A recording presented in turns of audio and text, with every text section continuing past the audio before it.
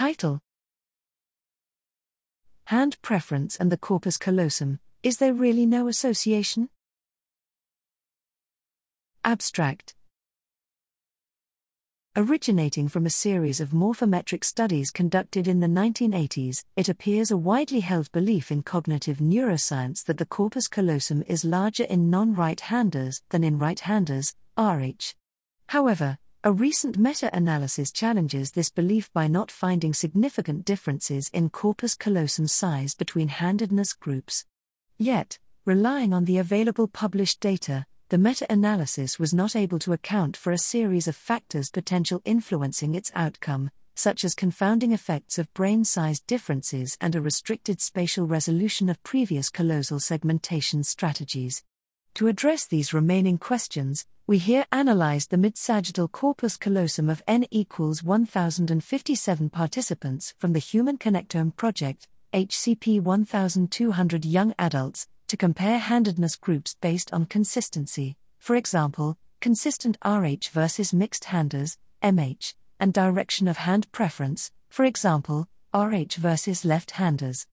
A possible relevance of brain size differences was addressed by analyzing callosal variability by both using forebrain volume, FBV, as covariate and utilizing relative area, callosal area/thickness divided by FBV, as dependent variable. Callosal thickness was analyzed at 100 measuring points along the structure to achieve high spatial resolution to detect subregional effects. However, neither of the conducted analyses was able to find significant handedness-related differences in callosal, and the respective effect sizes estimates were small.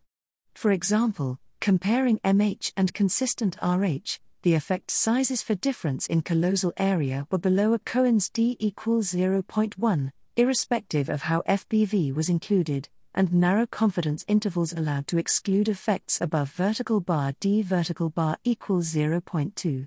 Analyzing thickness, effect sizes were below d equals 0.2 with confidence intervals not extending above vertical bar d vertical bar equals 0.3. In this, the possible range of population effect sizes of hand preference on callosal morphology appears well below the effects commonly reported for factors like age, sex, or brain size.